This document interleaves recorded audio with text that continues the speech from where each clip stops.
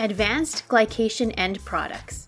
What is that, and how might we take control of the levels in our body and therefore our health? It's pretty simple, in fact. Tune in to find out only here on the People Scientist podcast.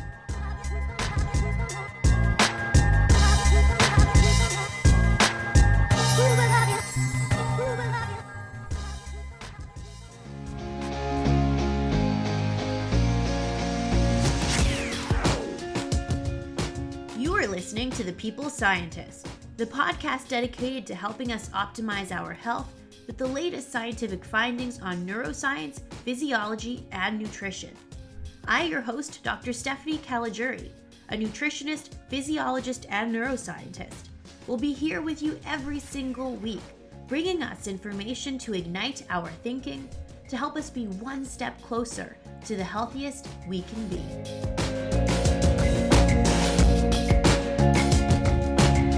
Hello, my People Scientist Army, and welcome back to the People Scientist podcast for episode 74, where every week I arm us with some scientific evidence so we can all lead the healthy lives we want to live. So how is your day going so far? I hope it is going better than expected. So let's start off or end off our day with a little bit of science, shall we? I came across a study published a couple of months ago in the American Journal of Clinical Nutrition that investigated something called advanced glycation end products. You may or may not have heard of these, but they are molecules that can be present in the food we eat, or they can be generated in our body. And they seem to accelerate aging, inflammation, and in particular, skin aging too. I wanted to share with all of you some of the recent findings on these molecules, what impact they may have on us, and some simple things we can keep in mind in order to try our best to avoid or reduce levels of these molecules in our body. So as we always do, let's start off with some core takeaways.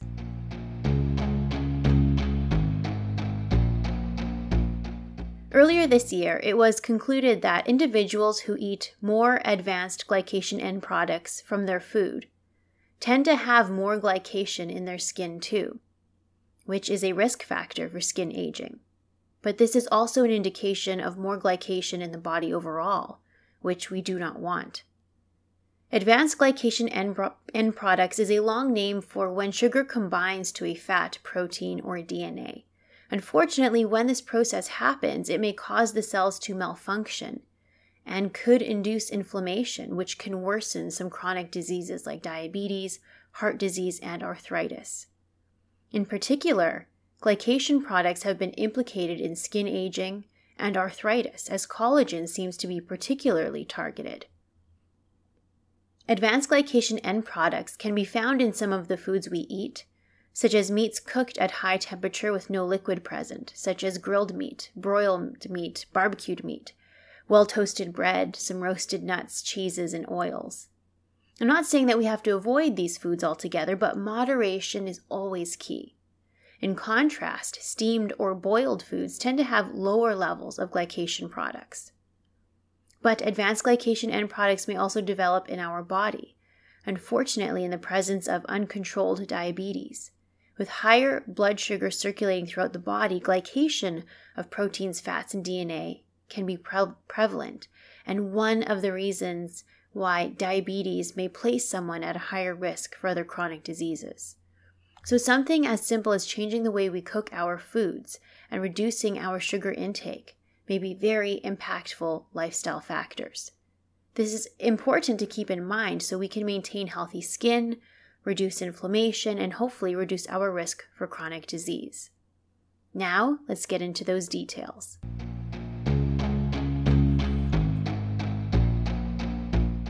Let's start off by defining what advanced glycation end products are.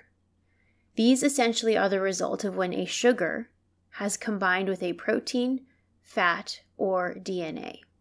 This is seen as a bad thing because when the sugar has combined with these other molecules in our body, this new complex can't work properly and often induces an immune inflammatory response because this new molecule seems foreign to the body. The sugar should not have complexed to these other parts of our body. And as a result, the body's not quite sure what to do with it, and so there's an immune inflammatory response. This process of the sugar combining with the fat, protein, or DNA is typically an irreversible process. So once the sugar has bound to the protein, fat, or DNA, it is stuck there until our body is able to remove the molecule. Think of it like getting gum stuck in our hair. It is really hard to remove gum once it's stuck in there. In the same way, it's really hard to remove the sugar molecule from the protein, fat, or DNA in our body. And often the way to fix gum stuck in the hair is just to cut the hair off. Well, the way our body fixes this glycation is by eventually breaking it down and secreting it in the urine. But this can take a very long time, and typically only happens when that cell has gone to the end of its life cycle and is essentially being turned over. These glycation products can build up in our bodies as we become older. Back in the year 2000, in the Journal of Biological Chemistry, scientists illustrated that the collagen in our body that makes up the cartilage of our joints is particularly very susceptible to the buildup of advanced glycation end products, and this is likely due to the very slow turnover rate of collagen in our joints. What this means is fresh collagen is not replacing the older collagen in our joints at a fast rate, so the buildup of these glycation products is high here. The scientists compared this to skin collagen, which they estimate may completely turn over or get replaced every 15 years. It too has a buildup of glycation products, but not as high as the collagen that is present in the cartilage of our joints. So, in essence, our joints and skin, because of the collagen present here, seem to be particularly vulnerable to the effects of glycation. So you may be wondering, how do advanced glycation end products form in our body? Well, accumulation of these molecules is accelerated under conditions of high blood glucose, such as in those living with diabetes. The levels are also quite high in individuals that have levels of oxidative stress, such as in those who smoke cigarettes, those that are exposed to heavy air pollution, or in individuals that are exposed to heavy metals like lead, cadmium, and mercury.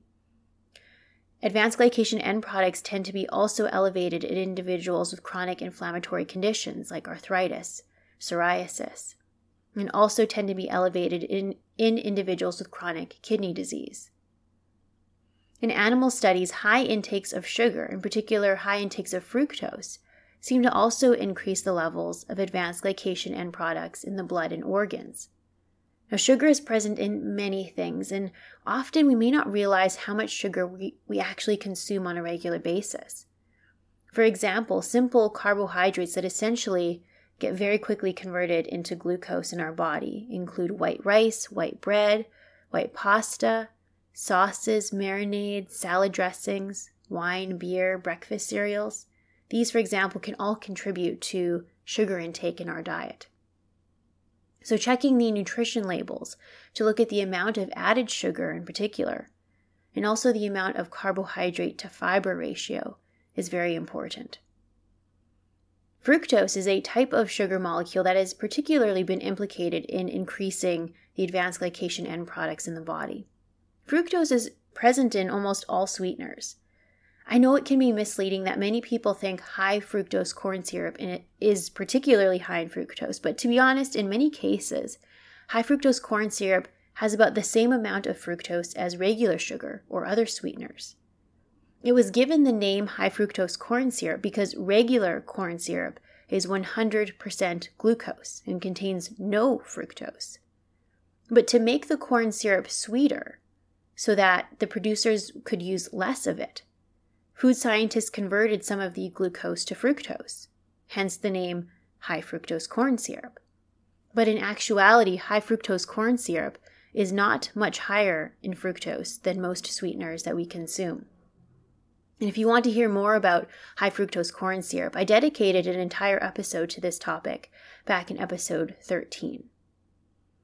So in essence, we know that consuming a lot of sugar or having uncontrolled blood sugar levels can increase advanced glycation end products. But besides the intake of sugar, how else might these glycation products increase in our body? Well, about 15 years ago, it was realized that advanced glycation end products don't just form in our body, but they are also present in the foods we eat.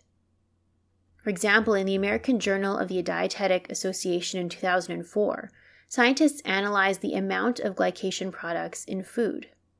In general, foods that were high in fat and protein, that were cooked at a high temperature with low moisture present, had the highest levels of advanced glycation end products.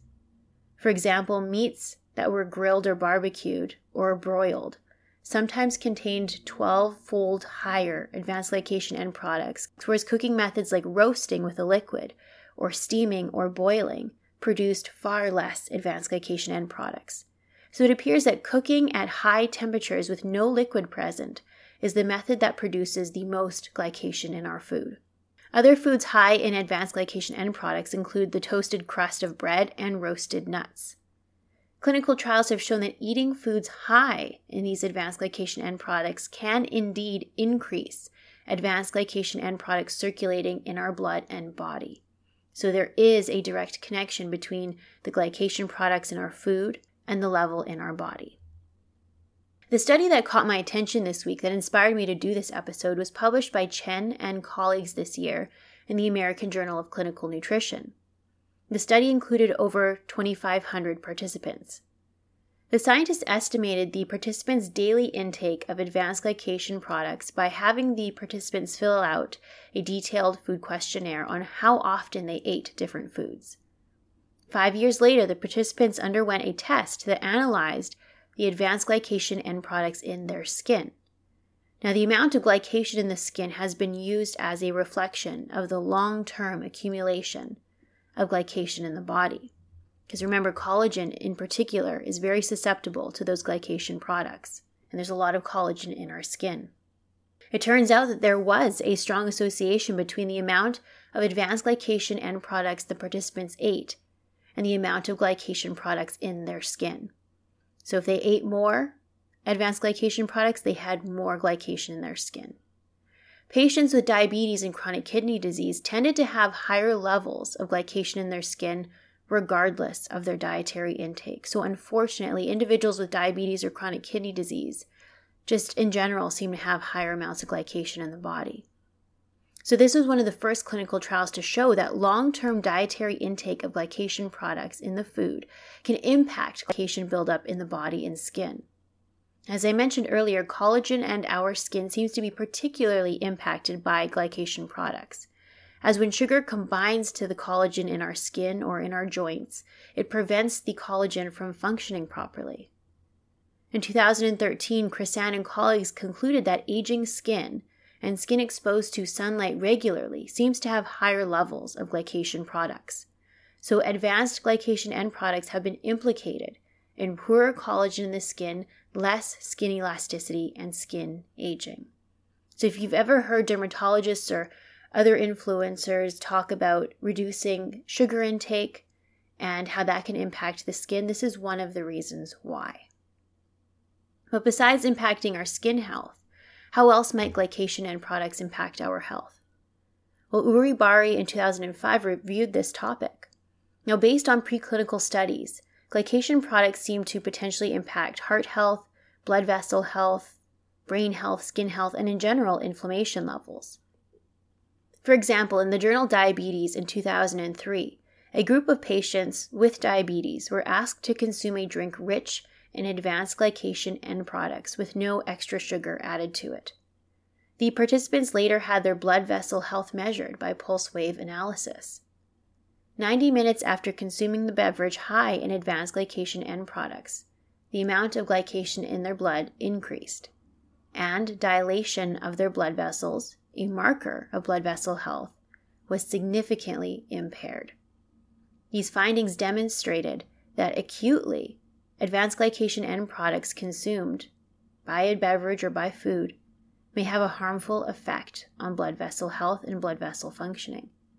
And this potentially could have very large implications for overall health, but as well as brain health, heart health, kidney health, or all the organs that our blood vessels supply blood and nutrients to. So can we reduce our advanced glycation end product intake in our diet? And can this have a benefit to our health? I think it's possible. In the journal PNAS in 2002, scientists recruited 24 patients living with diabetes. The participants were asked to follow a diet low in advanced glycation end products and crossed over to eat a diet high in advanced glycation end products, and they were tested for markers of inflammation. The two studied diets were designed to have similar amount of calories, protein, carbohydrates, and fat, so they only differed by their amount of glycation products. And they differed particularly by 5-fold. Now, the scientists were able to regulate the amount of advanced glycation end products by regulating the cooking time, the cooking temperature, and the method of cooking. For example, how long and how they cooked chicken and tuna in the diet. When the participants followed the low advanced glycation end product diet, the scientists observed a reduction in circulating advanced glycation end products in the blood and urine. So that's good. There was a direct correlation. So if we eat less in our diet, then there's going to be less circulating in our body. But the scientists also noted a reduction in markers of inflammation, such as C-reactive protein, TNF-alpha, and VCAM1. For example, C-reactive protein is a very well-known marker of chronic inflammation. And when the participants ate a low advanced glycation end product diet, their levels of this inflammatory marker reduced by 32% versus the normal baseline circumstance. So that's quite good. In another clinical trial in 2014, 74 women were asked to follow a low advanced glycation end product diet or high glycation product diet for 4 weeks. The high advanced glycation end product group was instructed to fry, bake, roast, or grill their foods, and to consume toasted bread with the crust. The people that were supposed to follow the low advanced glycation end product diet were instructed to boil or steam their food and to consume bread without the crust. Now, after 4 weeks of eating on the low advanced glycation end product diet, the women saw an improvement in their insulin sensitivity by 8.5% versus baseline, whereas the women on the high advanced glycation end product diet saw a worsening of their insulin sensitivity by 11%. Those are pretty big changes just from primarily changing the method of cooking. It is trials like this that I think can help us understand how small changes may have big impacts. An improvement in insulin sensitivity, as seen here, is very important in the context of diabetes. Now, we want our cells to be sensitive to insulin so that our blood sugar levels can remain normal. So the fact that following a low advanced glycation end product diet, simply by adjusting the cooking temperature, time, and the way of cooking, resulted in some improvements to insulin sensitivity, and that's quite remarkable. There are other clinical trials in patients with chronic kidney disease as well. Unfortunately, they appear to have elevated levels of glycation products, and it is thought to be due to their limited ability to remove metabolites from the blood. Now, in following a low advanced glycation end product diet, such as changing their method of cooking to more so steaming or cooking with a liquid present, these patients with chronic kidney disease also exhibited some improvements to their markers of inflammation.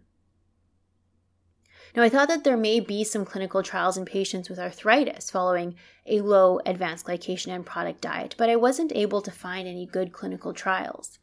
Instead, it appears that scientists are looking to target the receptors in the joints that glycation products act upon.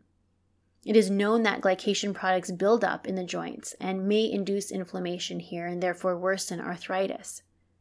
But if someone does battle with arthritis, perhaps this is something they can keep in mind or try.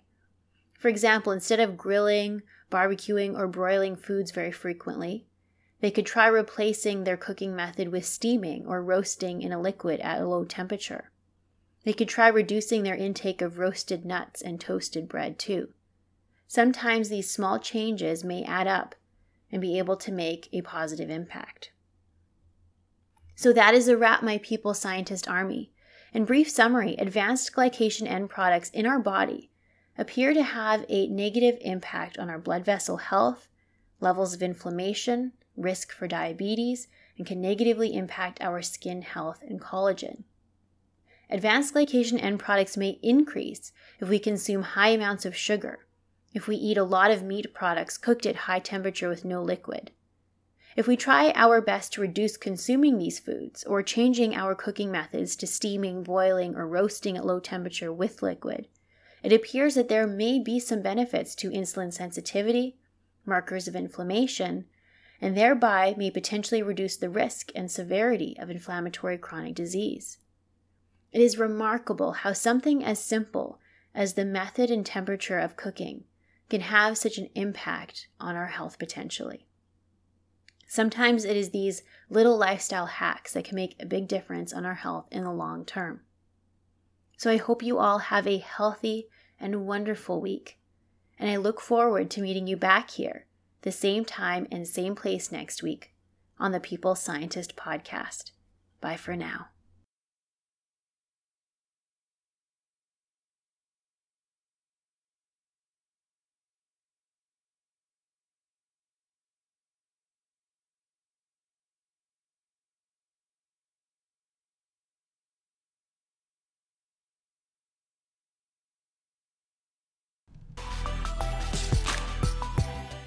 I am a scientist simply sharing scientific evidence. Some of the clinical interventions I discuss are not appropriate for everyone.